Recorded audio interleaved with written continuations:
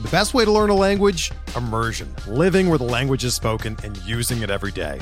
But if that's not in the cards this year, you can still learn a language the second best way, and that's with Babbel. Be a better you in 2024 with Babbel, the science-backed language learning app that actually works. Don't pay hundreds of dollars for private tutors or waste hours on apps that don't really help you speak the language. Babbel's quick 10-minute lessons are handcrafted by over 200 language experts and help you start speaking a new language in as little as 3 weeks. Babbel's designed by real people for real conversations, and their tips and tools are approachable, accessible, rooted in real-life situations, and delivered with conversation-based teaching, so you're ready to practice what you've learned in the real world. Here's a special limited-time deal for our listeners. Right now, get up to 60% off your Babbel subscription at babbel.com/Blue Wire. That's 60% off at babbel.com/Blue Wire, spelled BABBEL.com/Blue Wire. Rules and restrictions apply.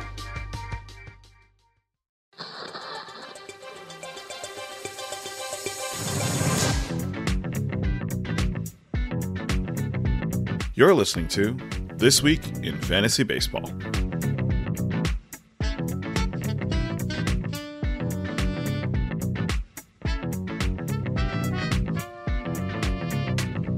Hello everyone and welcome to This Week in Fantasy Baseball. I'm Lee Keller, joined by John Kuh.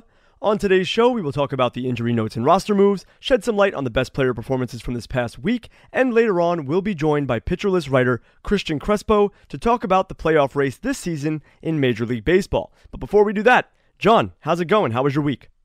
Week's been good. I was getting really excited.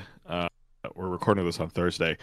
To see Shohei Ohtani pitch against the Twins on Friday. Yeah. It's looking like it's going to be raining the entire game, which it's like, you don't know if the Angels are going to let Shohei pitch, in that kind of weather. It's going to be cold, like the high is like 57. So it's going to be a cold day regardless, even if it doesn't rain. So fingers crossed he pitches, but at the same time, then I have to go to a baseball game in the rain, which that wouldn't be fun. Yeah. But fall's here. I don't know how the weather's looking out in New York, but in Minnesota, it's finally at that crisp level. It feels like fall, and it feels like playoff baseball's coming. It's that feeling of that time of the year where you're like out of all your fantasy leagues or in the playoffs, and everything's kind of dwindling down, and then you're trying your hardest to just root for your team and watch baseball and enjoy baseball for what it is. Mm-hmm. Yeah. So we're in that sort of era. I've been happy to watch the Mets. We had a little bit of a winning streak there. It was fun. I actually went to the game last Saturday, I want to say. It was a Gary Cohen bobblehead day to complete a 3-piece set. And that's right. Yep. Yeah, the set was Keith Hernandez, Ron Darling, and Gary Cohen all in the booth, and it all connects. It's actually really cool. I'll show you a picture after the podcast, of course. But it's a really cool bobblehead set. I was happy to be able to get all of them and go to each game. My dad and I went, and I'm officially 6-0 at Mets games this season when I'm in attendance. So that's nice. It's a really good feeling, man. I feel happy about that. And I don't think I'll be going to another game this year unless it's the playoffs. I'll be going to every playoff game I can. If it's the postseason, I'm there. So hopefully we get to go to many playoff games and I'm able to see the Mets win the World Series. But hopefully your Twins can sneak in there. It's not looking too good, though. I'm basically resigned to the fact that it's not happening. Yeah. So, their elimination number is at 4. And Cleveland just basically has to win 4 games for the rest of the season to eliminate the Twins, no matter how well they do. So, yikes. Yeah, it's not looking too hot. Yeah, that's never good when you're relying on another team to lose a bunch of games. You want to be the ones that are driving the field, but yeah, it's a rough situation. Right. On the bright spot, though, we're currently in the Pitcher List playoff semifinals. Okay. We're up 5-4. Let's go. We still have starts from Chris Bassett, Andrew Heaney, and Kyle Wright left. Okay. Unfortunately, we started Jose Barrios today, who got wrecked by the Rays. Yeah. And we didn't start Jameson Taillon, who dominated the Red Sox. So. Yikes. Well, I believe in the process. I think we're still going to be fine. Let's just finish strong, Yep. And, we win this and we're in the finals. So, not bad for our first year in the league. No, I'll take it. Hey, a top 3 finish would be fine by me. I'd like to win, of course, but hey, a top 3 finish I'll take. I'm trying to finish top 3 in my Pitcher List Grapefruit League. And that was the one I told you all about last week where I was playing someone who was inactive and I lost. So that was not great. And also the first place team, him and I were first and second the whole season in the regular season. And then we both lost in the first round of the playoffs after a bye. Yeah. That's fantasy baseball playoffs. Yep. Yeah, hate to see it. On those 1 week eliminations, you just hate to see it. Yep. But before we get into the injury notes and roster moves, I'd like to remind all of you that you can follow our podcast on Twitter @thisweekpl, and you can send us your questions and comments to our email, thisweekplpod@gmail.com. If you want to ask about anything fantasy related, it's kind of dwindling down, so I'm assuming no questions will be coming through, but hey, prove me wrong. But be sure to write us an email or send us a tweet. Lastly, make sure that you subscribe to or follow the podcast on whatever streaming platform that you listen to your podcasts on. Apple Podcasts, Spotify, Stitcher, we are on every single one of them, so make sure that you subscribe to the podcast and leave a 5-star review if you enjoy listening to us. Now, let's get into the injury notes and roster moves. Before we could even welcome him back, Ozzie Albies of the Braves was placed on the 10-day IL with a fractured right pinky finger. He most likely won't play again during the regular season, which doesn't help us fantasy managers, of course, but he will likely be ready for the postseason, so if you're a Braves fan, that's good news. But man, what a rough break for Ozzie Albies, John. I mean, if you drafted this guy, you must be so disappointed. Yeah, the only nice thing is that for the Braves, they got Vaughn Grissom, who's just, pretty serviceable. Yeah, he's been great. He's been pretty solid. So I mean, it's good for Atlanta that one guy comes down, they have the solution already available. So but it's been tough because even at the beginning of the season, Albies was not playing that well. So right. Yep. For a guy who I don't want to say crazy things, but he was probably a top 3, top 5 second baseman for sure. Oh yeah, definitely, definitely. And he basically did not deliver at all this season. So it's just tough to see that. Yeah, I completely agree. Anybody who drafted Ozzie Albies this year, I feel for you because he definitely wasn't performing well, and then he got hurt for pretty much the whole season, so you hate to see it. But at least the Braves, if you're a Braves fan, have people to come up, like you said, like Vaughn Grissom, and Michael Harris has been shining this year, so they've just really been able to plug in guys wherever they need it, so very impressive. But speaking of the Braves, Spencer Strider of the Braves is dealing with a sore left oblique and will have his next start pushed back at least a few days. You don't want to hear that if you're in the midst of your fantasy playoffs. Of course, you want him to start, but that oblique bothering him a little bit. Strider dominated the Phillies on Sunday, but left his start after 6 innings with a barking oblique muscle. Hopefully it doesn't lead to an IL stint, but you never know, so keep an eye on Strider, and hopefully he pitches again for your fantasy playoffs. Yandy Diaz of the Rays has missed 3 straight games due to soreness in his left shoulder. Shane McClanahan of the Rays said that he fully expects to make his next scheduled start on Sunday against the Blue Jays. McClanahan was removed in the top of the 5th inning on Tuesday against the Astros due to left neck tightness and spasms. Jose Altuve of the Astros was diagnosed with left elbow discomfort and is considered day-to-day. He was pulled from Wednesday's game after being hit by a pitch on his elbow, but luckily avoided a major injury. Michael Kopech of the White Sox was placed on the 15-day IL on Saturday, September 17th with right shoulder inflammation. Brandon Nimmo of the Mets underwent an MRI on his injured left quadriceps on Thursday. The results came back good. He's considered day-to-day for now. He was pulled in the first inning from Wednesday's game against the Brewers after sustaining the injury. He looked to be in a little bit of pain, but he said it was okay afterwards, and the MRI proved that he was okay. So he's day-to-day for now. If you roster him, just make sure you have him on your bench and put him in when he's back in the lineup. Max Scherzer of the Mets returned from the 15-day IL on Monday, September 19th. We'll talk about his performance in just a bit. Tyler O'Neill of the Cardinals was placed on the 10-day IL on Saturday, September 17th with a left hamstring strain. Tyler O'Neill's been injured this whole season. Every time you look, he's just on the IL for 10 days, on the IL for 15 days. It's just nonstop with this guy. Sonny Gray of the Twins was placed on the 15-day IL on Tuesday, September 20th with a right hamstring strain. Of course, right after I talk him up and say how good he's been, start him, no problems, he goes down with an injury. The old This Week in Fantasy Baseball curse, as we like to call it now. However, he's been battling this for a while and re-aggravated on Monday, so it's not like it's a new injury, but still, I don't feel any better. Jorge Polanco of the Twins experienced renewed soreness during his rehab outing for AAA St. Paul, and the team is unclear when he will resume his rehab assignment. My guess he's probably done for the regular season. John, do you have any comments on Jorge Polanco? Do you think he's out? I don't see a reason for the Twins to bring him back. I agree. Except, just to see how he's doing. But yeah, there's basically nothing to play for at this point. So I don't see why they would rush him if he is really kind of dealing with that. And similarly, Byron Buxton too. I just don't see either of them really coming back this season. there's no need to rush them. They're not playing for anything, and they don't need tune-ups or anything like that. They'll be fine for next season. So, yeah, leave them on the shelf probably. It sucks if you're a fantasy player and you need both of them, but it happens. It sucks. Yep. Eugenio Suarez of the Mariners was placed on the 10-day IL on Saturday, September 17th, with a fractured right index finger. He was able to swing a bat and take soft toss in the batting cage on Wednesday, so it seems like he's progressing well. Trevor Story of the Red Sox was placed on the 10-day IL on Thursday, September 22nd, retroactive to September 19th, with a left heel contusion. And last but not least, DJ LeMahieu of the Yankees, who is currently on the 10-day IL with right toe inflammation, might be returning sometime this week. But I found this really weird, John. Manager Aaron Boone said that he isn't likely to be at 100% when he's activated. So why are you activating him? I'm very lost at that. I know you're in the midst of a playoff race and you want to win games, but this seems pretty stupid, no? I mean, no one else on that team can hit, right? Yeah, there's not a guy who has like 60 home runs or anything. I don't. Right, exactly. I mean, would you take 90% DJ LeMahieu compared to? I don't even know who's the backup. Yeah, maybe it's like Giancarlo plays in the outfield and they're substituting. Like maybe Aaron Hicks is DHing and then like Harrison Bader's playing center field. Right, or who's the speedy outfielder they have? Like Tim LeCastro. Yeah.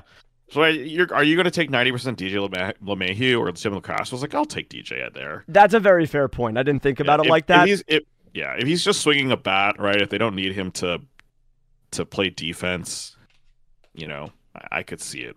I could see why they're willing to bring him back. Yeah, I completely agree. And any other comments about any of these guys on the IL? Basically, you can drop these guys because they're probably not going to be playing for your fantasy teams. So yeah. I know Altuve comes back on Friday, so he's someone you could stick with. Strider, yep. If he lands anytime on the IL, he's gone. Shane McClanahan says he'll make his next start. He's not really to be worried about. Albies you can drop. Nimmo, if you roster him, you probably should just drop him. Kopech can be dropped. Tyler O'Neill can be dropped. All these guys are just droppable. Yeah, it is kind of that weird point of the season where literally nothing matters except for the next week of games. Yep, exactly. Well, speaking of the week of games, we're going to go to our weekly performance recap. And just as a reminder, we get most of our hitter and pitcher highlights from the daily articles over on the Pitcher List website. Check out the Batter's Box and the SP Roundup articles. They're out every morning, and they're incredible resources to read to see how players performed each day. But getting right into it, starting on Friday, September 16th, Yordan Alvarez of the Astros, 4 for 4, 3 home runs, 3 runs, 3 RBIs. In any other year, right? Like, look at Yordan's stat line. It's 91 runs, 37 homers, 94 ribbies, a 303 average, and a 1.031 OPS.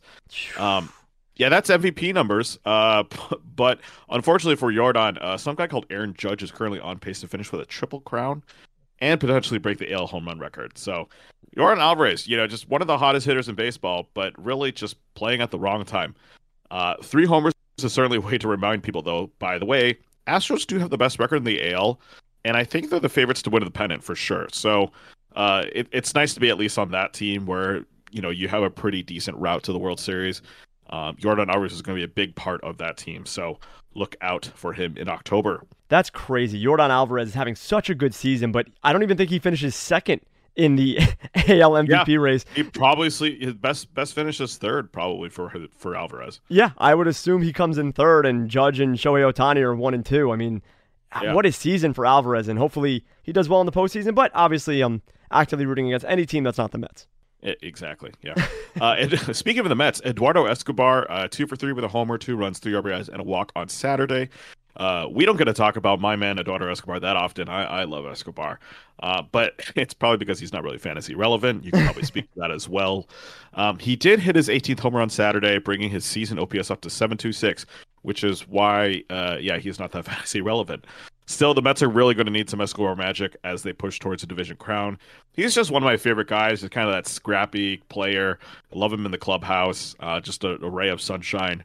I love it when Escobar does anything good. Yeah, he's a great baseball player. Just straight up, like a great baseball player. Like you want him on any team. Like he's the guy you would love to have as a fill-in piece. And everyone loves him in the clubhouse. They say he's like the best guy in the clubhouse. So really cool dude. I'm glad he's on the Mets. I like him a lot.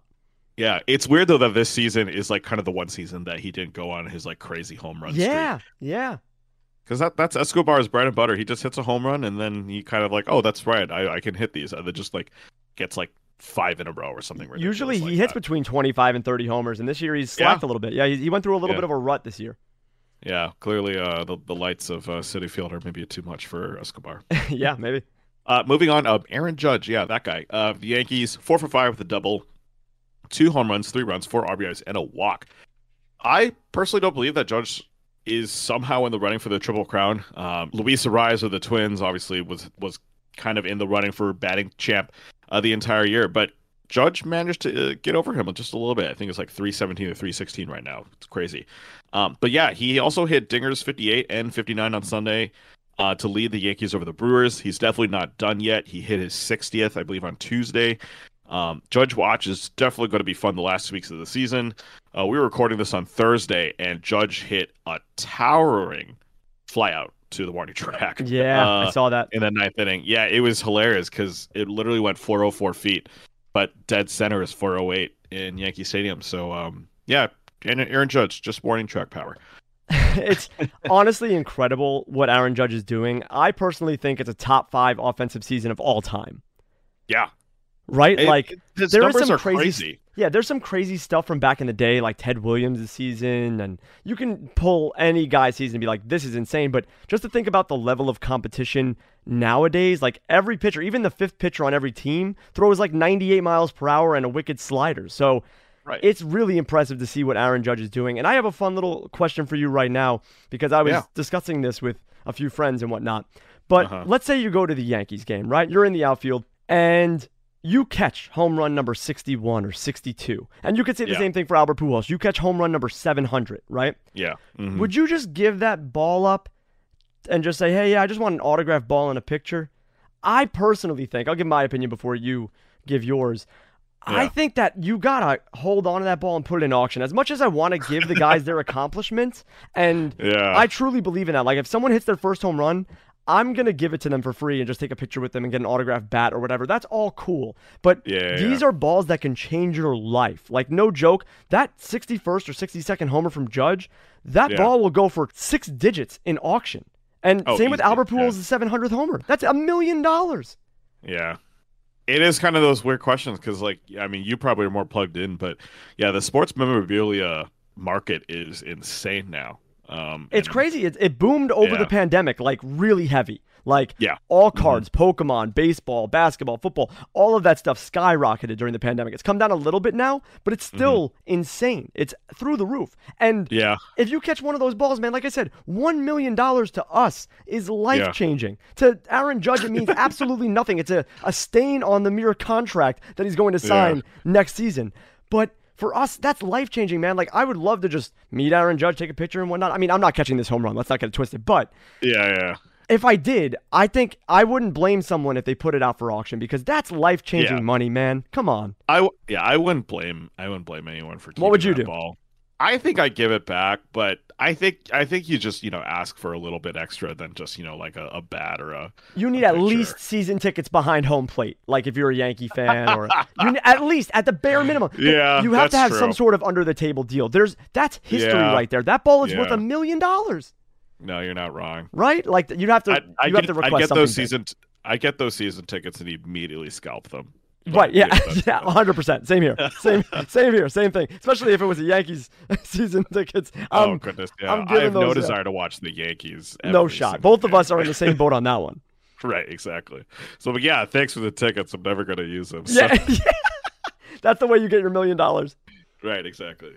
Well, moving on to pitchers for the weekend. Matt Manning of the Tigers went 7 innings with 0 runs, 3 hits, no walks, and 5 strikeouts against the White Sox. Remember when we got super excited about Matt Manning after 6 shutout innings against the Giants? I had to look it up. It was about basically a month ago. Yep. Yeah, he kind of fell flat on his face against Seattle the next game out, and then had a not-so-great outing against Kansas City. He did get a quality start against the Royals again, though, and then pitched another gem against the White Sox. I don't know if this is here to stay for Matt Manning. This is more kind of a maybe next season prognostication. Who knows if he's going to be kind of back at this level next year? Maybe. Right. He did just pitch a dud against the Orioles on Wednesday, though. So he's just, that kind of average pitcher who will get you, 7 shutout innings one game and then give up 5 runs the next game. Yeah.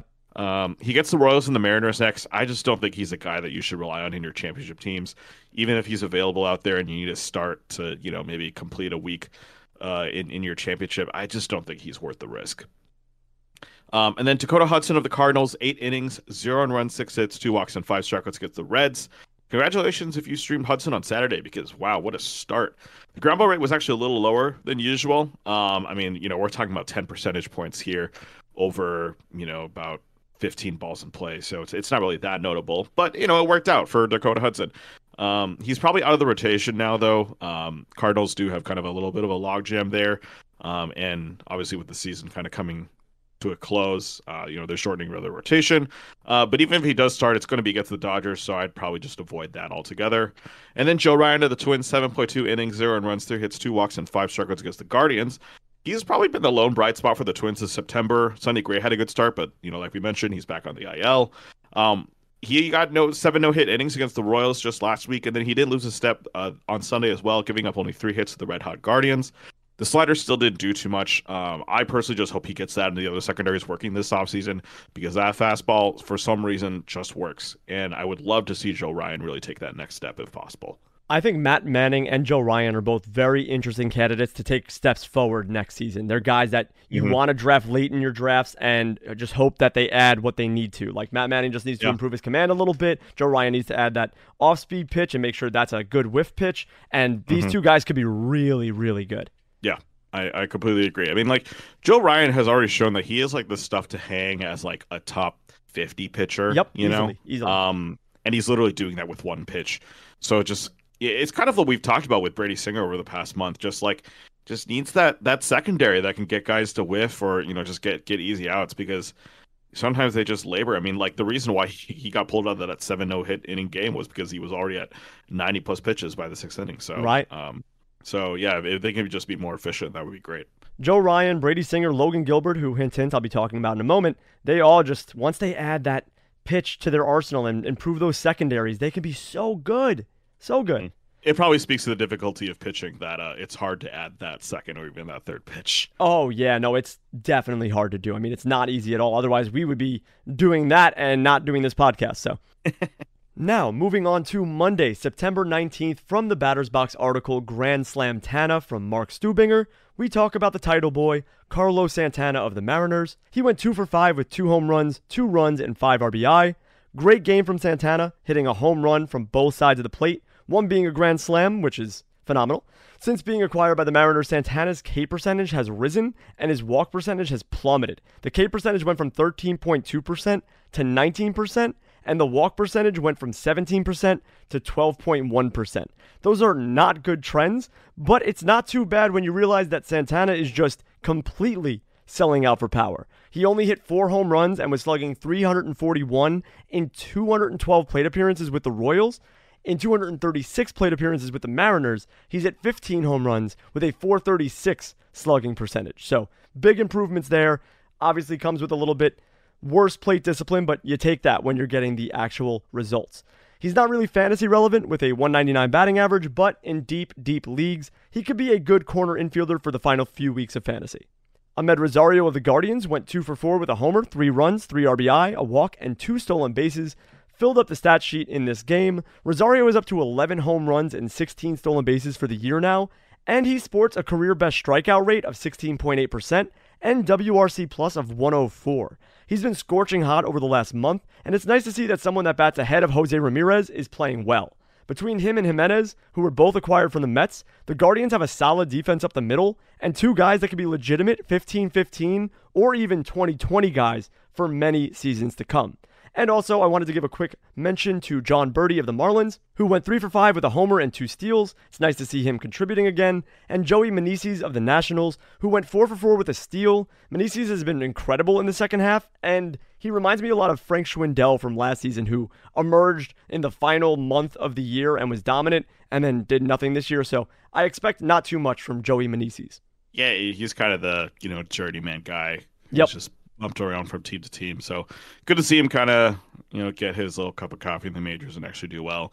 And then speaking of Jimenez, he is at that 15-15 mark right now, which is kind of incredible. I think he has 16 homers and 18 steals. I think that's right. Yep, that's what he's at right now. And I did not. I mean, we all knew the speed was there, but he only had 5 homers last year and about the same number of plate appearances. So the fact that he's tripled that this year, just shows that there's clearly something there. And if he could continue that for the next few years, that's a really solid second baseman. Yeah, he's really young too, so he's just developing his power now. He's growing into his body and doing those kind of moves where he's going to hit more homers. And I don't think he's going to hit 20 regularly, but no. I could see him being a 15-30 guy, 15-25 guy. Like, that's really possible. He can just only get better. Yeah, and the Guardians are definitely going to let him run, so... Yeah, why wouldn't they? But moving on to pitchers. From the SP Roundup article, Hulk Logan from Nick Pollack. Speaking of the people who need to add some pitches to their arsenal, Logan Gilbert of the Mariners. He went 6 innings, 1 earned run, 4 hits, 1 walk, and 11 strikeouts against the Angels. We've talked about Gilbert a lot on this podcast, whether it was choosing between him or Brady Singer in interviews, or talking about how he needs to develop some good secondary pitches. Well, in this start, he threw a slower slider, which resulted in a 2.1 mile per hour velocity drop, and it returned 7 out of 30 whiffs. So, pretty positive change there, throwing it slower. As we keep saying, if Gilbert just develops a good put-away pitch and positive secondaries to pair with that fastball, he can be an ace of the future. However, for the rest of the season, his schedule is really easy, and he should hopefully return some great numbers like in this start. And then Max Scherzer of the Mets, 6 innings pitched, no earned runs, no hits, no walks, 9 strikeouts against the Brewers. Scherzer returned from the IL after having left oblique irritation and absolutely dominated the Brewers. He left his start with a perfect game in line. It's a shame that this was his first start back from injury because he only had 68 pitches and could have easily blanked the Brewers for the remainder of the game. He looked nasty. It's just great to see him back and healthy. Scherzer's one of the best in our generation, kind of like Clayton Kershaw, who, shout out to him, carved up the Diamondbacks with 6 innings pitched, 1 earned run, 6 hits, and 10 strikeouts. Great performance from him as well. But yeah, it's great to see that these guys who are just dominant pitchers come back and just, even in their late ages, like Justin Verlander and Scherzer and Kershaw, still dominate batters to this day. Yeah, it's incredible that Scherzer is doing this. And he's not getting any younger, but I don't see the game like losing. Me neither, like, man. It's scary. He's super good. He's so good. He's going to be good next year, too. There's just like, he's going to continue dominating until he just decides he doesn't want to pitch anymore, I think. Yeah. So props to him. Going to Tuesday, September 20th, if you like Pina Coladas, which is one of the best title names from Jim Chatterton, or Getting Caught in the Rain, Giancarlo Stanton brought the rain. 1 for 4 with a home run, 1 run, 4 RBIs, and 1 walk on Tuesday. I hate the Yankees, but even I have to admit how amazing this moment was on Tuesday. The Yankees were down.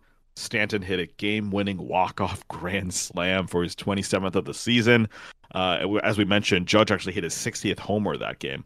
But yeah, it's kind of hard to not ignore a grand slam walk-off. It was actually the second fastest this year for the Statcast nerds.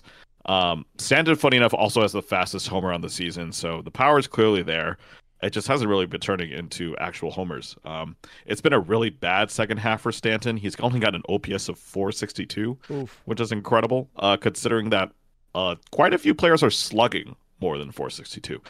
The Yankees are definitely going to need Stanton to turn up if they want any shot at going deep in the playoffs. This legitimately is the Aaron Judge show, and he doesn't have a supporting cast right now. So hopefully this unlocks a little bit for Stanton. And then, speaking of playoffs, Teoscar Hernandez of the Blue Jays, who are also in that wild card race, 4 for 5 with 2 doubles, 3 runs, and an RBI.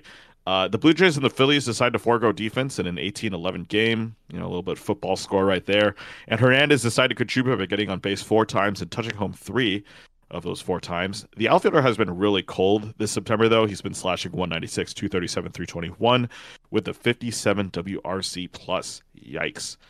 Really hope Teo turned it around as the Blue Jays kind of push for that wild card spot and maybe make a difference in the playoffs. But he's been really just kind of hot and cold this season. He was really cold, and he also had an injury to start the season.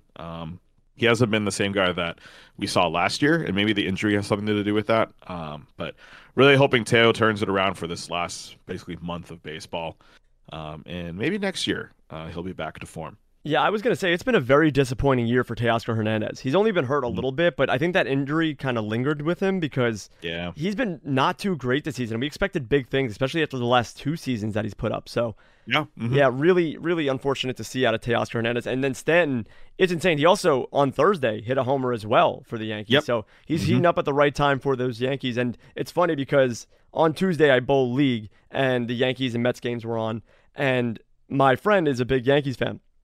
So the game was on, and he was saying how Judge struck out with the bases loaded, and he's not clutch. And then he leads off that inning, and I called it that he hit his 60th homer. And I was like, watch, Joe, he's going to hit this right now. He's going to get a homer. It's going to be good. He's super clutch. And bam, he hits the home run. And I give him a bunch of crap for it, and I go, man, I told you, he's so clutch. He goes, that's not clutch. There's no runners on base. He's so, he was doing all this stuff, and I was like, dude, he's super clutch. He started off the inning with a homer. That's clutch. And then it set it up, and the bases were loaded, and Stan's that's how I go, dude, you got to give Judge his props for being clutch. He started this whole rally, and Stan's about to hit a walk-off grand slam, and bam, walk-off grand slam. I called both Judge and Stanton's homers on the exact pitch. On the exact pitch. Crazy. Yeah. I don't have the misfortune of experiencing this enough, but Yankee fans who complain really annoy me. But Yankee fans are really bad, dude. Like, I don't even hate the Yankees. Like, I'm happy when a New York team wins. Like, obviously, I want the Mets to beat the Yankees. Let's not get it twisted. Let's not try to take my words out. But if the Yankees are in it and the Mets are out of it, I want the Yankees to win. I want New York to be happy, but it's the problem is when the Yankees do win, all the Yankee fans go, oh, Yankees are way better than the Mets, and then it starts all this stuff. That's the problem. I like the team winning. I don't mind New York winning, but the fans are just unbearable.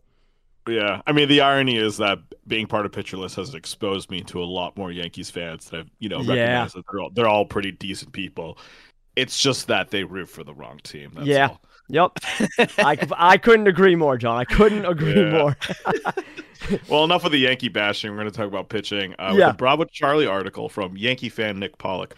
Tyler Anderson to the Dodgers, 6 innings, 0 earned runs, 2 hits, 2 walks, and 6 strikeouts against the Diamondbacks. The legend of Tyler Anderson continued on Tuesday with 6 shutout innings.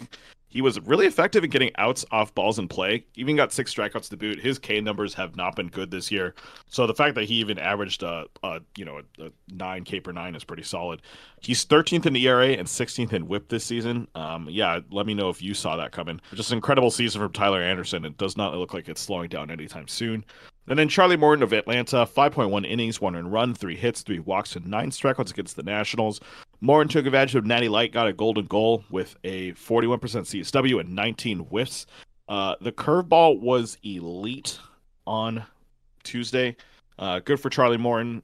He's really struggling. He had given up 3 earned runs in multiple starts in his last 4 starts. So just kind of tough going for Morton, but good to see him kind of get back on track, especially as Atlanta makes their playoff push. They've clinched a spot, and now it remains to be seen if they're going to win the NL East or not.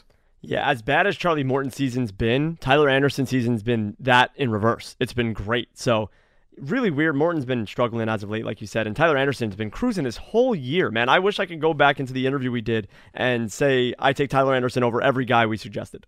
I don't believe it. Just kind of like when he came on the scene with the Dodgers, right? We were just kind of like, oh, Tyler Anderson, right? Pirates pitcher. Yeah. He's not going to be any good. And every time, you've been waiting for the other shoe to fall, and it hasn't happened. He's been so consistent. It's kind of ridiculous. Yeah, it's actually really, really wild. But hey, good for Tyler Anderson. But moving on to Wednesday, September 21st, from the Batter's Box article, Where's Oswaldo from Dave Swan. Honestly, there weren't any standout players that I'd like to dive deeper into from Wednesday's games. Some guys had great games, which I'll highlight, but it's either guys that aren't super relevant or that we've already spoken about recently. But Stephen Kwan of the Guardians went 3 for 5 with a homer, 2 runs, an RBI, and a steal. Kwan has actually been on fire as of late with 14 hits in his last 5 games. However, the homer only gives him 5 on the year, but the SB gives him 17. As I mentioned with Rosario, it's nice to have a guy that gets on base for Joe Ram to knock them in. So Stephen Kwan, he's been up and down this season, but overall not bad for a guy who just made the team. Then JT Realmuto of the Phillies went 2 for 5 with a homer, a run, an RBI, and a steal. That makes 21 homers and 18 stolen bases for Realmuto this season. Just 2 more steals to reach the coveted catcher 2020 season that only Pudge, Ivan Rodriguez, did in 1999. Insane. And then fan favorite here on the podcast, Adolis Garcia of the Rangers, went 2 for 3 with a double, a run, and 2 RBI. As we mentioned before, Garcia just keeps on trucking. He's 1 steal away from a 25-25 season, and he's cut down on his strikeouts this whole year. Garcia is only getting better, and his draft stock is only increasing. Yeah, I don't have much to add here, except it's kind of fun to follow the Real Muto 2020 season. Let's see if it happens. Honestly, I'm not saying that's more intriguing than the home run races, because the home run races are really cool, but a catcher getting 20 steals would be ridiculous. Yeah, it's really cool to watch all these things. Judge, Real Muto. There's a lot of things to watch right now. Pujols, a lot of cool things to follow right now in baseball. So stay tuned in, people, because a lot of interesting things are happening. But moving on to pitchers. From the SP Roundup article, True Lyles by Nick Pollack. The reason why there weren't any great hitting performances to highlight is because pitchers went crazy on Wednesday. I wish I could talk about all of them, but I can only mention a few. I really didn't want to talk about this guy, but he made me do it with this ridiculous performance. Jordan Lyles of the Orioles. He went 9 innings pitched, 1 earned run, 3 hits, no walks, and 6 strikeouts against the Tigers. There's not really much to talk up about Lyles. His slider had a 44% CSW, and the Tigers are horrible. It was a match made in heaven. His next matchups are the Red Sox and Yankees, so there's really nothing to see here from a fantasy perspective. But if you streamed him against the Tigers, then congratulations to you. Blake Snell of the Padres went 7 innings pitched, no earned runs, 2 hits, 2 walks, and 13 strikeouts against the Cardinals. Through 6 innings, Snell carried a no-hitter against the Redbirds. He had a jaw-dropping 29 whiffs, which in Nick's words is a gallows pull for the day. When Snell is in his bag, he is untouchable, and today he was in that bag. It's unfortunate that since his Cy Young year, there's been a lot of ups and downs for Snell, but he reminded us all of what he's capable of with this one. I think I'll have a lot of shares of Snell next season when his value is kind of dwindling in the abyss, where it's in that mid-range zone. I'm going to take a lot of flyers on Snell. I think he's great. Then Jesus Luzardo of the Marlins went 6.2 innings pitched, 1 earned run, 3 hits, 1 walk, 11 strikeouts against the Cubs. Luzardo's fastball had a 41% CSW, and his curveball had a 48% CSW. Those are elite numbers. As Nick mentions in the SP Roundup, Luzardo's changeup took a step back in this one, and if he can really improve that pitch, he will be an undeniable ace when paired with his 98-mile-per-hour fastball and hellacious curveball. It's actually sickening to watch. And then I normally don't mention 4 pitchers, but we have to because Tristan McKenzie of the Guardians went 8 innings pitched, 2 earned runs, 6 hits, no walks, and 13 strikeouts. What's with the 13 strikeouts on Wednesday against the White Sox? McKenzie had a 46% CSW against the White Sox with 23 whiffs. What a ridiculously dominant performance out of T-Mac. No, that's not his actual nickname. At least I don't think it is. And yes, I know of Tracy McGrady, but I'm calling him it anyways. T-Mac was dominant. If he could control his slider a bit better, he's going to be lethal for years to come. Yep, just another Cleveland pitcher ready to terrorize my Twins. Yep, something in the water over there in Cleveland that these pitchers are just dominant, man. It's incredible. But going back to Blake Snell, actually, kind of something I was thinking about was, if everything's firing on all cylinders for the Padres, like they've got a 1-2-3 punch of Yu Darvish, Joe Musgrove, who admittedly is not doing super hot right now, right, and then Blake Snell, right? Like that's a really solid 1-2-3 pitching lineup that you can send out in the playoffs. Yeah. I was talking to a friend today, and I said, I don't want the Padres to make the postseason because they have a really good bullpen. Their 3 rotation guys, insane. And then you have a pretty good lineup. It's not the greatest, and Soto's struggling, but really good, capable lineup. I mean, they could be real scary. They're a scary playoff team. Yeah. And it's kind of funny, too. I mean, he's really fallen off this year, but Sean Manaea is also on that team. And right, yeah. He just needs to have... we don't really know what's up with Sean Manaea, right? He's just been terrible this year. But somehow if he unlocks something in the last couple weeks of the regular season, you've got I won't say ace level, but like a really solid 4th pitcher that you can send out there in relief. So absolutely. Manaea has been such a big disappointment to me this year, but he can definitely perform in the playoffs. And even as a long reliever, I mean, he's a dominant lefty. So yeah, they've got a lot of options there. Yeah, it's probably the one team I would say is really solid from 1 to 3, but then I can't really say that because Joe Musgrove's not doing too well. Right, and the Mets once again, DeGrom, Scherzer, Bassett. I mean, pretty hard to beat that. It's really hard to beat that. I'm struggling to think about another team. I mean, probably the Dodgers. Are the only Brewers other team maybe. That can really commit. Yeah, Brewers maybe, but even then, they're not in the playoffs right now. So. Yeah, they're still on the fringe. Yeah, who knows? Well, moving on to Thursday. Speaking of the Brewers, Colton Wong, 3 for 4 with 3 hits, 3 homers, 5 RBIs. Yeah, that's right. 3 hits, 3 homers. Let me know if you had Colton Wong hitting 3 homers in a game on your MLB bingo sheet.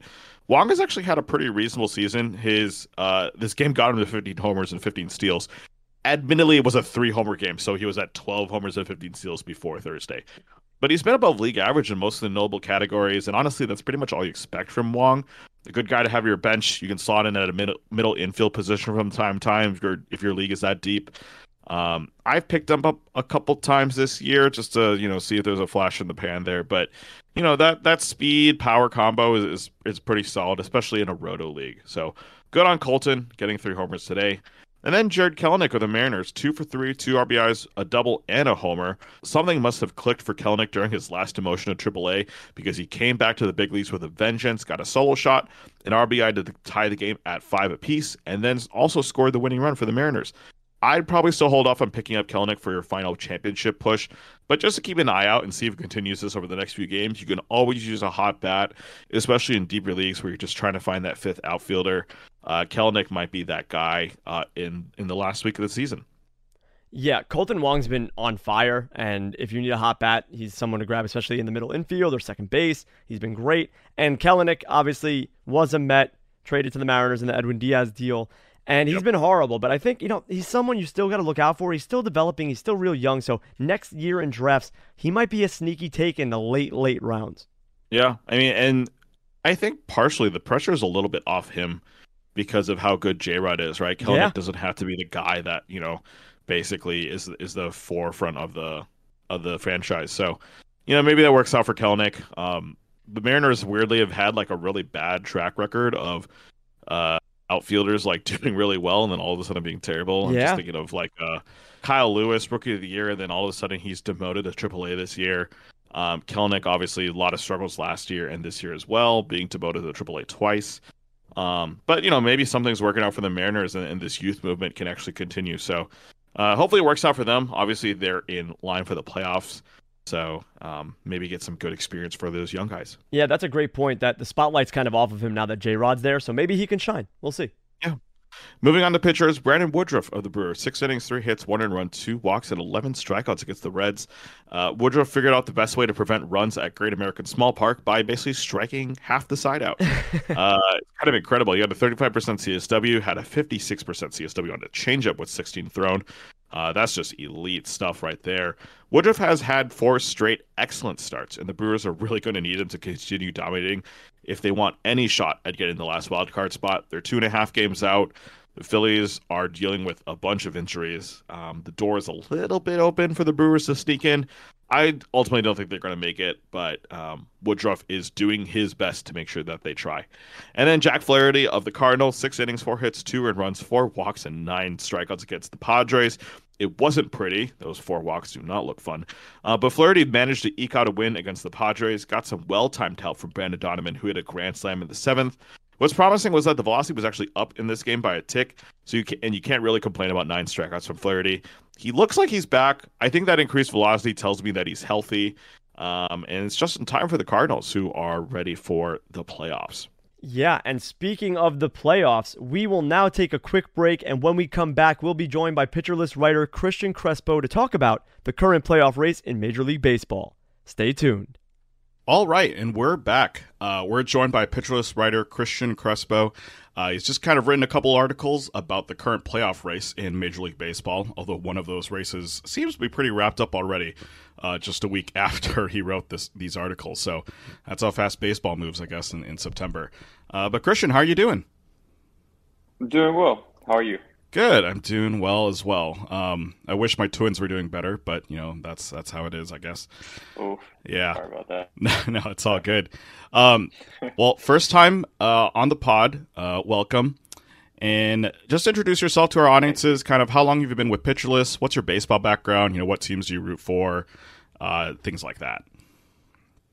Yeah. So this is actually just concluding my first year at Pitcher List. Nice. Where I was part of the fantasy baseball team, but I kind of did a little bit of everything. I don't know. I like to touch on a ton of different topics throughout the years. Just just stay engaged in real life baseball, because really that's the most fun. Mm-hmm.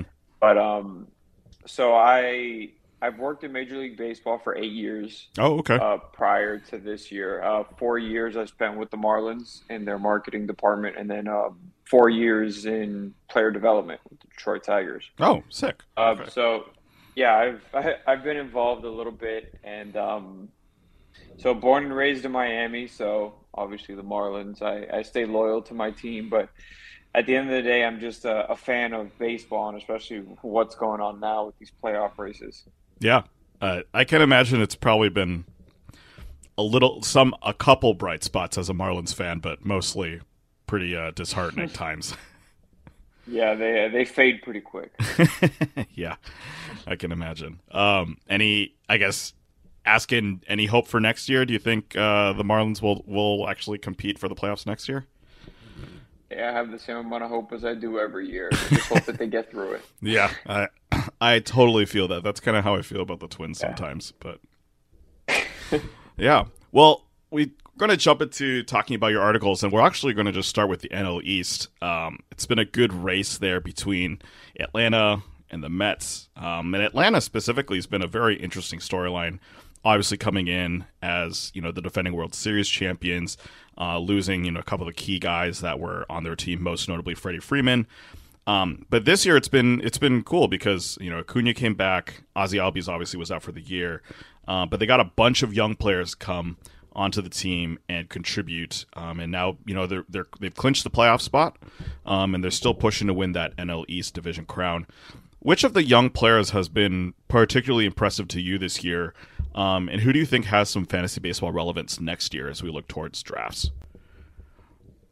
This is a question that I've been asked a few times, and I've been going back and forth just because of the impact that they have.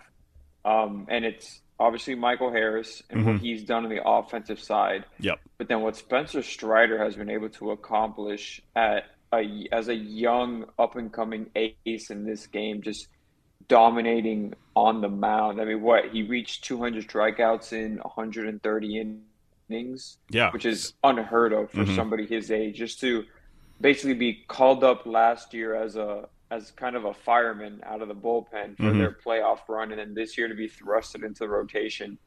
I don't know. Both just have such a great overall impact just on the team, but the game seems different when Spencer Strider's on the mound. So I think I'd say he's been kind of the catalyst for what they've been able to accomplish this year after losing Freddie Freeman.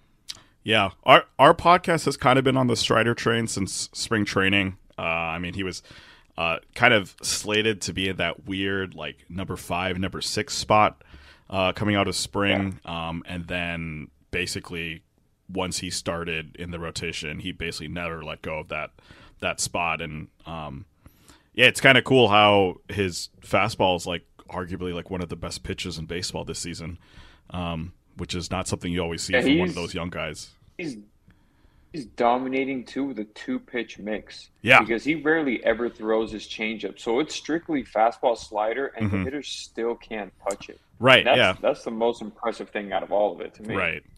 Yeah, you'd expect kind of some regression towards the mean, or people being able to see it a little bit better, get more tape on this guy.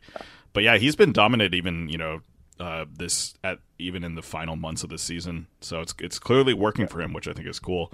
And then Michael Harris the second, obviously. It was kind of funny. I remember looking at his stats, probably middle of the season. It was just a number 9 hitter. I don't know if the Atlanta's really trying to get him in the game and make an impact. And then all of a sudden, he's the guy. So he's definitely kind of a fun guy to be watching as well, and seeing what the future holds for him. Yeah, definitely. And I remember getting the update on my phone when he got called up, and I saw Michael Harris promoted. It was the Jeff Passan tweet that I had seen. Oh yeah. And it's, Michael Harris promoted. I'm like, okay, cool, AA to AAA. And then I see, and I'm like, no, he had his contract selected by the Braves, made the jump to the majors, and it's like he just didn't skip a beat. It didn't seem like he like it really got to him. He didn't really have like those immense struggles that you see rookies have when they make the transition from AAA to the big leagues. He just continued to roll throughout the year. I mean, he's hitting over 300 still at this point.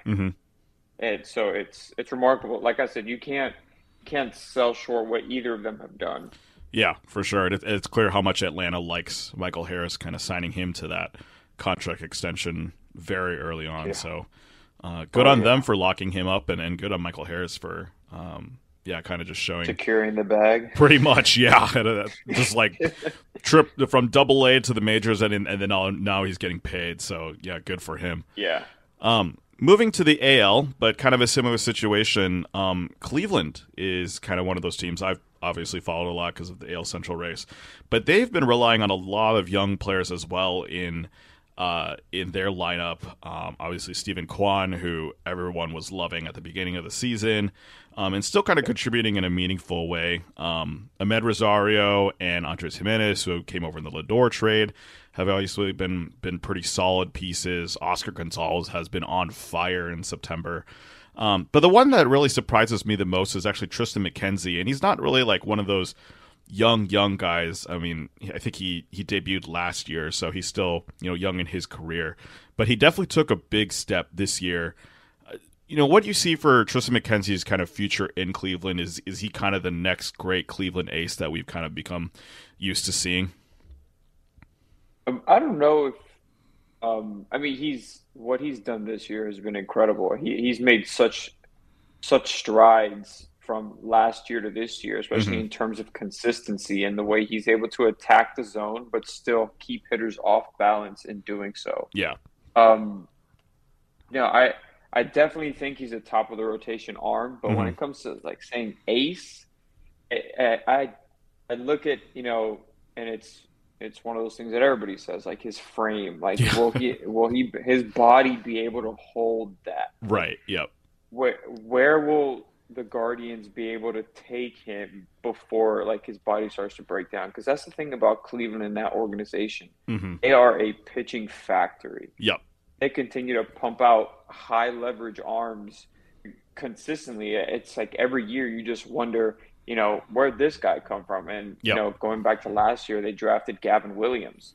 Gavin Williams has been great in their farm system this year too. And it's just those guys that just continue to come up. So I think he's another one of those guys that they just got their hands on. And Tristan McKenzie was actually, I remember back in 2017, I worked the All-Star game down in Miami when it was there. And Tristan McKenzie was part of Futures game. Right. So I got to see him, and I saw him, and I just thought he was like maybe a brother of a player that was there. Like he was just so skinny, so small, but he's been on people's radar ever since back then. So he's young, but he's been around the game for a while, and it's good to see him finally break out into what everybody thought he was going to do at the big league level.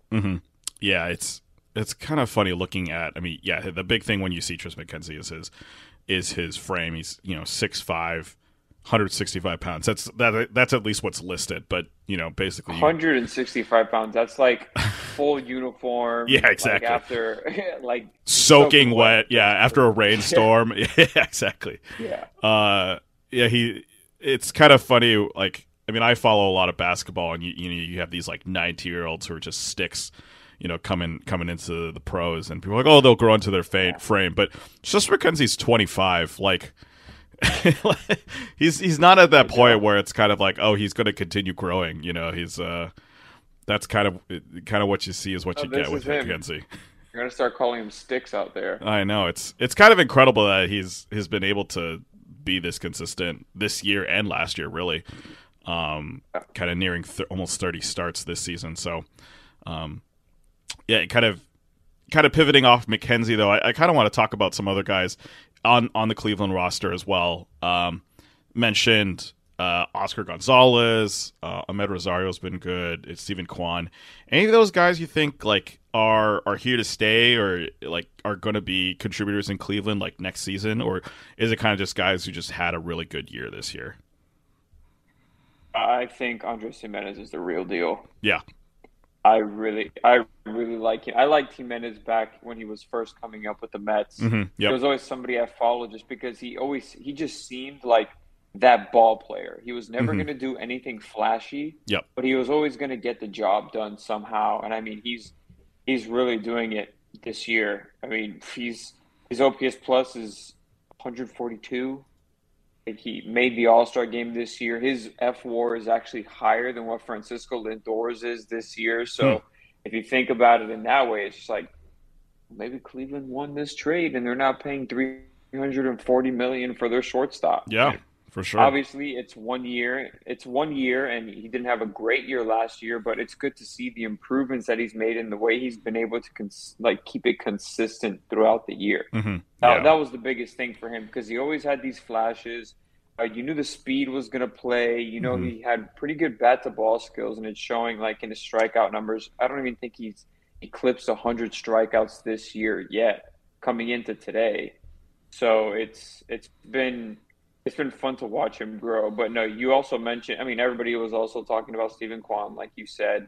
But Oscar Gonzalez and what he is doing right now. Yeah. I mean, he is lighting. I mean, it was finally the protection that Jose Ramirez has needed. Yep. Yeah, that power threat, that consistent power bat behind him, because Josh Naylor had his spurt throughout the year too. His fiery persona headbutting Tito Francona after a walk off. That's great and all, but Oscar Gonzalez has been the real deal, and for a young guy to come up and be able to essentially carry the middle of that lineup the way he has and give them that cushion now in the AL Central, it's been fun. Yeah, I was looking at Jimenez's stats, and I was actually kind of impressed with the power there. He's got 16 homers on the season. I don't think he ever was really known as kind of a guy who maybe could get to 20 homers in a season. But it's good to see for at least for the Guardians that they've basically have second base locked down potentially for the next 5 10 years. Who knows? But yeah, he's been a lot of fun to watch this season and break a lot of hearts in fantasy, to be honest. Just being with so consistent.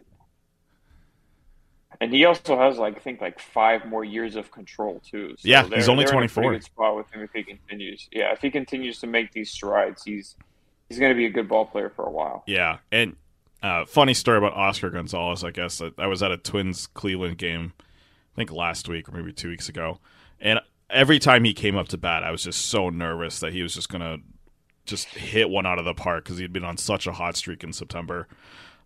Every time, I think he's kind of one of those guys that right now, if you're watching, Cleveland baseball, every time he comes up to the plate, you're kind of just wondering, what is this guy going to do? Because he's been so hot this month, and it'll be fun to see how he does in the playoffs in October. Yeah, and he's mashing too. He's hitting the ball hard. Yeah. For sure. Moving back to the NL East again. Philly is kind of one of those teams. They had a very interesting offseason, basically going full offense, no defense. And they're currently third place in the wild card standings. They've been kind of struggling, though. They've been 5-5 in their last 10 games. I think they're kind of even for September. They were doing a little bit better in August. Who do you think needs to step up for them right now to make sure they lock in that playoff spot? And when I wrote the article last week, I thought Nick Castellanos needed to come back to really carry this team. Yeah. And it was going to be their only way to do it. Yep. And there was a report that just came out saying that he felt still some soreness in his side. So they don't think he's going to actually be back this year. Right, yeah. And that's tough because they signed him to be that impact, another impact bat in the middle of that lineup because Kyle Schwarber, he has 40 home runs, but he's batting .215. Yeah. That's not going to – he's a true 2-outcome player right now. He's either striking out or he's hitting a home run. Yep. And he's leading off for them too, so it's not like they're guys on base. There are a lot of solo shots. JT Realmuto since June has just been on fire for that team and he's really been the one carrying them, with Bryce Harper in and out of the lineup dealing with his injuries. Yep. And, Bryce has been good since he's been back, but it just hasn't been enough. And then they've taken shots to that rotation too with Kyle Gibson, just lately, he's really hit a wall. Zach Wheeler went down. They had guys like Bailey Falter step up here and there, but that's not, those aren't the type of arms that are going to get you into the playoffs. And their bullpen is a Phillies bullpen. Like, there's just no consistency in there. Yeah. So it's been rough. Yeah, I think they're on their third closer or something, third or fourth closer at this point of the season. Yeah, it's just like a rotating door back there. Yeah. Well, the team that's coming up right behind them are the Brewers. They're only 2.5 games out, 13 to go left in the season. The Brewers have a lot of interesting storylines. Obviously, they traded Hader at the deadline, which was huge, and looks like it kind of worked out for them. Don't know exactly yet. We'll see. And then, we had the early season struggles of Brandon Woodruff. We had kind of a mid-season blip for Corbin Burns. Christian Yelich looked really, really good at the beginning of the season, but I think he's kind of tailed off a little bit. But they've had, decent contributions. I think you mentioned in the article from Willy Adames and Rowdy Tellez as well. Who has impressed you this season for the Brewers? And kind of maybe similar question as Philly. Who do you think needs to step up for them to kind of be able to get into that third wild card spot? I mean, it's obviously Christian Yelich, right? Yeah, I guess. I don't know. He just hasn't been the same player since I wrote it in the article too. He just hasn't been the same player since he fractured his kneecap a couple years ago in Miami. So for me, it's that rotation.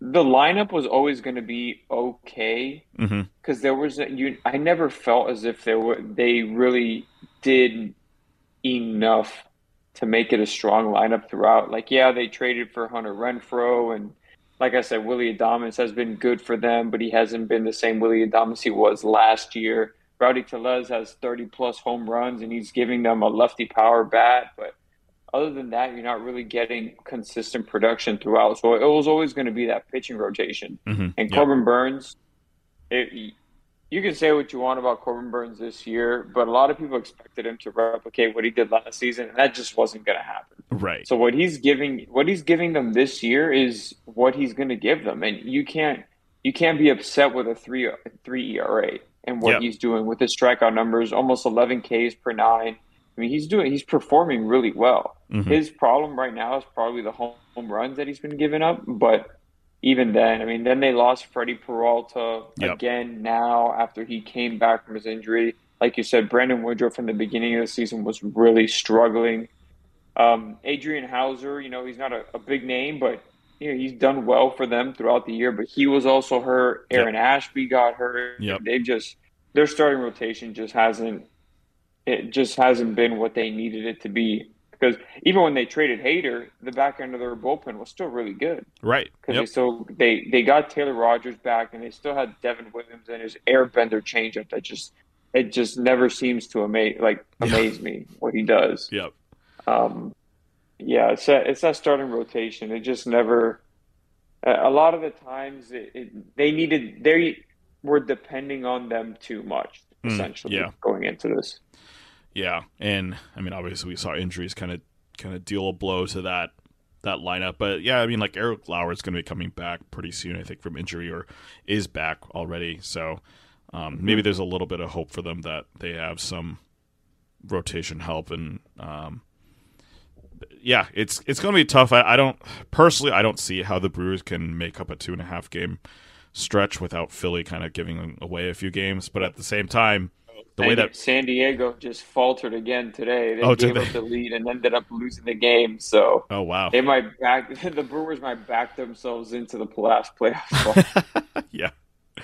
Well, let's kind of maybe do some predictions since that's kind of the fun thing to do. Like I mentioned, the AL Central race is pretty much over. The Guardians are up by I think 6 games over the White Sox, and it doesn't look like they're slowing down in any way. So, I think that race is pretty much done. But who do you like in the NL East and the NL wildcard race right now? Who do you see is going to the playoffs and winning that division? I say it every and it's the Mets are going to Met. And it just always seems to happen. Like, no matter how much I love the guys in their team, Pete Alonso, Francisco Lindor. I'm a huge Starling Marte fan. Oh, really? Okay. Mark Canha was such a great signing for that team too. I just think Yeah. he's such like a dependable player. Just a great guy. Like to have in the clubhouse.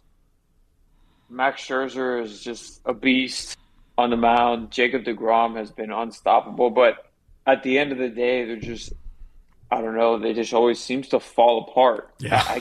Nobody could explain it. You just blink and it's, well, the Braves are going to win the NL East. Right. And Yeah. I kind of think that's what's going to happen again now. And it's going to come down to that final series next weekend when they're in Atlanta playing each other, and it's going to be so much fun. Yeah, that will definitely be some fun baseball to watch. Yeah. I remember, it was like 3 or 4 weeks ago, probably maybe over a little month, and we were talking about the NL East race on this podcast. We're like, the Mets are up the decent number of games, like, yeah, there's no way that they could potentially lose this division race, and then lo and behold, here we are with them only a game and it's ahead. crazy. It's crazy because they never really went on like a huge losing stretch. Yeah, The Braves just didn't stop winning. right. Yeah, super hot. And they just haven't stopped. They Yeah. picked up. It's like last year. Last year, Acuna went down, and ever since then, it lit a fire under them. Not Yeah. exactly sure what it was that happened this year because obviously Acuna's been in and out, and he hasn't been the same player.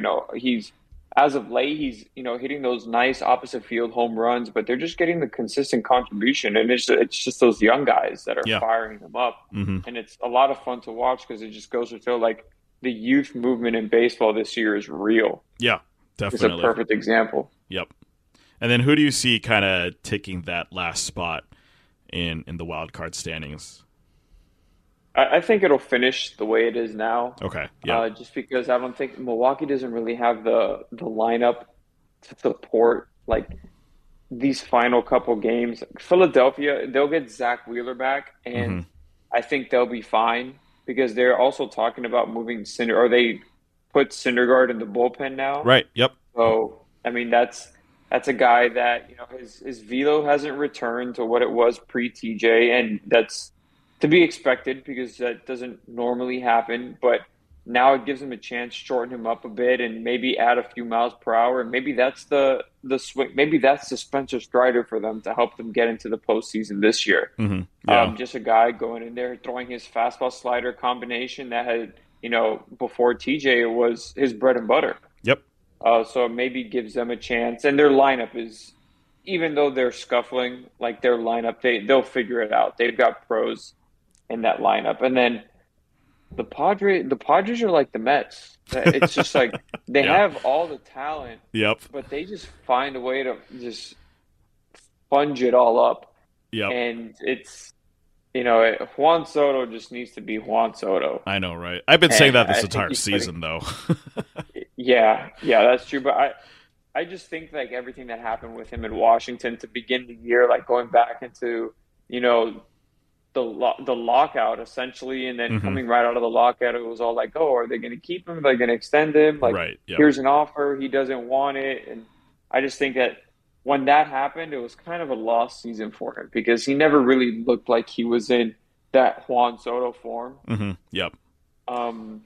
It's just like Manny Machado continues to do his thing, and he's one of the most underrated players in baseball. And somebody could say, oh, how are you going to say a $300 million man is underrated? Well, no, he's pretty underrated because nobody talks about him. But my biggest thing for them is going to be that starting rotation, and it's going to be Joe Musgrove. Because prior to his last start where he looked like vintage Musgrove, and I wrote this in the article too, like he had been struggling. Yeah. He was not that same guy that got him that $100 million extension. Like he was having trouble commanding the zone. He was giving up the long ball a lot, and that just wasn't like him. But it seems like he's righted the ship, and Josh Hader looks like not the same Josh Hader as previous years, but he looks like he's slowly getting back into it, and that's going to be huge for them going down the stretch.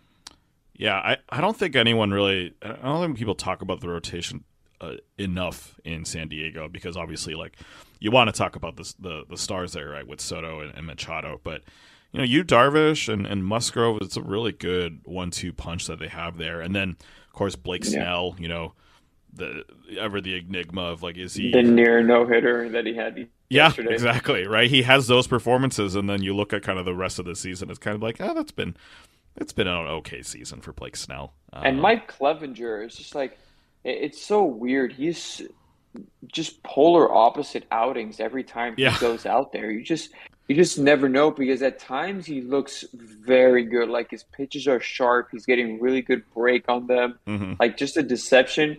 He's a funky guy. Yeah. Like, he creates enough deception just by his physical movement pre-pitch on the mound. Yep. But when he's putting it all together, he looks really good. So he can also be a really good wild card for them. Yeah. As well. And then they had Mackenzie Gore, obviously, before trading him off. He really helped them in the beginning of the year, and they've had the contributions. It just hasn't been consistent, and that's their biggest thing. Yeah, it'll be interesting to see in, like, because the wild card series right now are best of 3, I believe.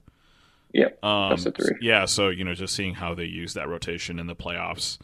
And if they make it past that into the divisional round, just kind of where do they put those guys, and how do they set themselves up for success? So definitely. At the end of the day, I just want to see a Dodgers Braves NLCS. Yeah, that would be really fun. I remember watching that the championship series last year, and I was convinced that the Dodgers were going to win, because how do you beat that team? And then the Atlanta was just so much fun to witness and be a part of. So crazy. Yeah. Well, I guess speaking of the playoffs, you mentioned you want to see Dodgers Atlanta in the championship series.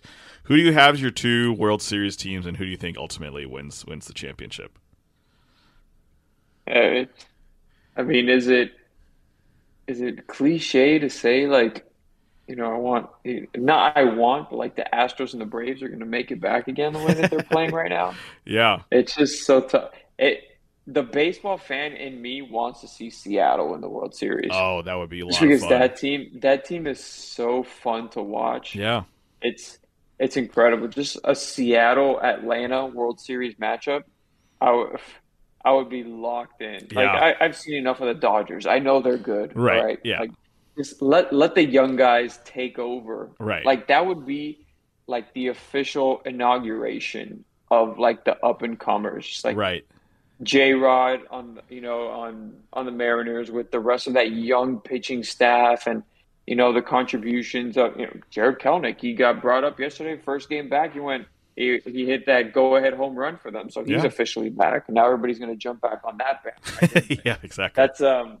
That's such a fun team. Like, they're just no matter what's going on, they just always look like they're having fun. And it's the same thing with the Braves. Yeah.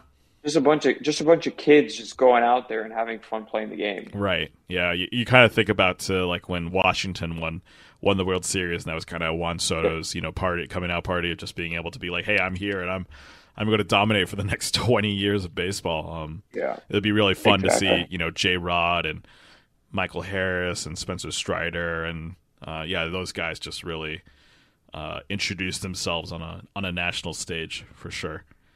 Well, both teams leading off the game, Acuna one side, J-Rod on the other. That would be a lot of fun. I would really enjoy that. And then you got the elite pitching on Seattle's side, where it's just got a lot of good guys there in that rotation. And and then let's not forget about Max Fried, one of the probably the most underrated pitcher in baseball. I completely agree. As if it wasn't for Sandy Alcantara down in Miami, with what he's doing in his 5 complete games already, another season over 200 innings. I mean, it's Max Fried would be undeniably like the Cy Young. Yeah, he's definitely had one of those really cool stories this year where it's like he's just been so solid, just Mr. Dependable. You know what you're gonna get when you put him out there. But yeah, Max Fried has just been pitching on another level this year, and like I said, let's just do it. Let's just put them both in the World Series. I would not be disappointed with that. So that let's just say that's our pick too. We'll want to see a Seattle versus Atlanta World Series. I think that'd be fun. Let's do it. Yeah. Well, thanks for your time coming on the pod, Christian. Appreciate it. Thanks for having me. Yeah. You got a Twitter, shout out kind of maybe what articles you got coming out. How can people reach you on Pitcher List? So my Twitter is at @ccrest_26.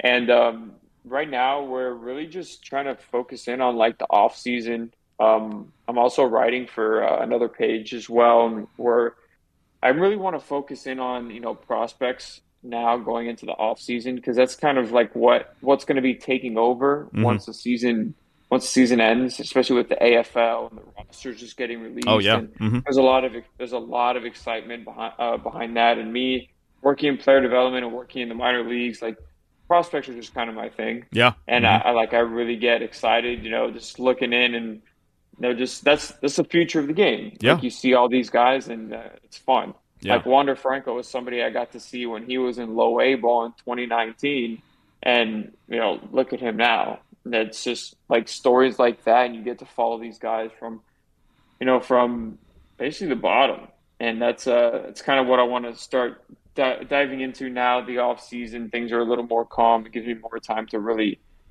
just study, go deeper into analyzing these guys. Nice. Is there any one guy that's kind of you think is under the radar that people should be paying attention to? I mean, there are a lot of guys, especially in the AFL that's coming out. Like I know the Brewers are sending Jefferson Cuero, which is their catcher. This guy he's going to be a quick riser. He's turning, I think, 20 years old, but he is dominating in the minor leagues. The Cardinals are sending essentially the future over there to Arizona this year. And then a guy I really like is Emmett Sheehan that the Dodgers are sending over. A guy I've really been following a lot this year, him and Gavin Stone. Okay. And Gavin Stone I've been following since the beginning. Gavin Stone was somebody that really popped on a lot of people's radar this year. So guys like that, just that they've showed tendencies throughout the year and they've built on them, those are the guys that I want to start highlighting so people can get familiarized with their names. Cool. Well, yeah, everyone go check out Christian's Twitter and also his articles on Pitcher List, and any new stuff that he comes out with prospect content, because that's definitely going to be kind of tiding us over during the off season, especially with the AFL coming up. So, thanks again for your time. Appreciate you coming on the pod. Absolutely. Thanks for having me. Now, let's talk about the streamers for this upcoming weekend. As usual, for the playoff stretch, we're going to recommend some pitching streamers, as well as some hot bats that you might want to stream in case you're looking for a hot bat to boost your lineup. John, who we got on the docket for this weekend? Yeah, well, I want to start off. I normally don't apologize for these things, but we did really bad on our streamer recommendations last week. They weren't good. They were not pretty, which makes it very surprising that the first guy I'm recommending today is Wade Miley of the Cubs. Yes, we recommended him last week. Yes, his rostership has not changed too much. 21% on Yahoo, 8% on ESPN. He is going against Pittsburgh. I will say, right, insanity is doing the same thing over and over again, expecting a different result. I think Wade Miley can take advantage of this Pittsburgh matchup. I've said this before. I'll say it again. I will say after that Marlins start, I don't know if I have too much confidence in Miley. He was a little bit unlucky. There were a couple errors in that game. He actually finished with 3 earned runs instead of the 7 runs that he gave up. So, maybe that's a little bit of a bright spot there. But if you still want to stream this late in the season, I think Miley feels like the best move on Saturday. There's a lot of aces going on Saturday, so really there's just not a lot of pitchers to pick from. So Wade Miley of the Cubs. On Sunday, we got Anibal Sanchez of the Nationals. He's 9% roster on Yahoo, 4% roster on ESPN. He goes against the Marlins. And look, the Nationals are more than willing to let their pitchers go deep at this point. They have nothing to play for. Sanchez has a 2.08 ERA in September over, I believe, 3 starts. He got a quality start against the Marlins the last time out, so there's no reason that he can't do it again, right? It feels weird picking a Nats pitcher, but I think when you're against the Marlins, it feels like a good matchup there. And then Roansy Contreras of the Pirates, 22% roster on Yahoo, 9% roster on ESPN. He goes up against the Reds. He actually struck out 10 in his last outing. He couldn't finish 5 innings against the Yankees, went 4.2, so he did get rocked a little bit. But now he gets the Reds at home, away from Cincinnati. And if he can strike out 10 Yankees, imagine what he can do to a Reds team. So Roansy Contreras, definitely one of those guys that I think is a good pickup. There is a very small slate on Monday, so if you know that you want to stream on Monday, I would suggest maybe getting this pickup a little bit earlier if you're competing with someone to stream, because, yeah, that slate is very tiny, and Contreras is probably the only pitcher worth picking up. Moving on to hitters, Rodolfo Castro, the Pirates. He's still only 23% rostered on Yahoo, 6% rostered on ESPN. Yes, we talked about Rodolfo last week. He's still below that pickup threshold. And guess what he did? He hit 2 homers with 4 RBIs. That's really solid from a dude that you just picked off waivers. Seriously, you need to pick up this guy. He's been so hot. He gets to face the Cubs and the Reds, and those pitching paths do not inspire any confidence, despite the fact that I suggested you pick up Wade Miley. So, yes, there's a little bit of confusion here, but I do think Rodolfo Castro is worth the pickup. Even just to sit on your bench and just make sure that your opponent doesn't get him. He's going to be serviceable for the rest of this week. And then Tony Kemp of the A's, he's 16% roster in Yahoo, 11% roster on ESPN. I really want to emphasize here that Tony Kemp is not a particularly good baseball player in terms of hitting. But looking at his rolling charts, his xWOBA over the last 50 plate appearances, that rolling graph is actually trending above league average. It's also trending above league average in the last 100 plate appearances. So he's definitely doing something well. That's maybe the thing that you need to get the leg up on your opponents, especially in an OBP league. He does not strike out. He does get walks. He gets on base. So if you need help specifically in the OBP department, Tony Kemp is an interesting look. Yeah, so Wade Miley, just funny to see him back on here. At least his earned runs weren't terrible like the 7 he gave up. So that's at least a bright spot. But yeah, our streamers were not very good that we recommended last time. And hey, we don't get it right every time, but I would say we're about like 75% this season, and that's pretty good. I mean, I'm happy about that. That's a good suggestion point there. And Anibal Sanchez, yeah, the Nats aren't playing for anything. They're just going to let him pitch. And he's been really good in September. Like you said, a 2.08 ERA. That's fantastic. And then Roansy Contreras, 10 Ks against the Yankees, which is phenomenal. Obviously, he didn't pitch that well. He gave up a lot of runs, but it was impressive to see this young guy go out there and strike out 10 Yankees. So against the Reds, I like that matchup a lot, especially on a Monday, small slate. Like John said, go out and grab him before your opponent does, because that's one you want to grab early. And then Rodolfo Castro, I picked him up in the Grapefruit League for a pitcher list. He was one of the reasons why I almost beat the guy who was inactive, because he was so good. Rodolfo Castro is someone that you can really rely on right now. He's must-own at this point. Multiple position eligibilities, hot hitter. You should be rostering this guy and hopefully having him lead you to a championship. And then Tony Kemp is a great shout. OBP leagues, very good. Like you said, his xWOBA in 50 plate appearances, trending above league average. That's really fantastic. So even though the A's are bad, Tony Kemp can still be a bright spot and hopefully help your fantasy teams out. But that will do it for this week's episode of This Week in Fantasy Baseball. Before you go, please drop us a follow on Twitter at ThisWeekPL and send us your comments and questions to thisweekplpod@gmail.com. You can also find John on Twitter at TheJohnCuh, that's TheJohnke, and myself on Twitter. It's at Regicidal, that's REGICIDAL. Also, please subscribe to this podcast on whatever streaming platform that you listen to your podcasts on. We are on all of them: Apple Podcasts, Spotify, Stitcher, wherever else. Make sure you drop us a follow or subscription, and please leave us a 5-star review if you did enjoy the show. It helps other people know that this podcast is good.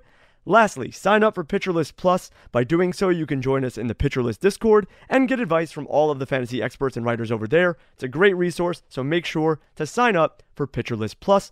But that's all for this week. We will be back next week, recapping another week in fantasy baseball. For John, I am Lee.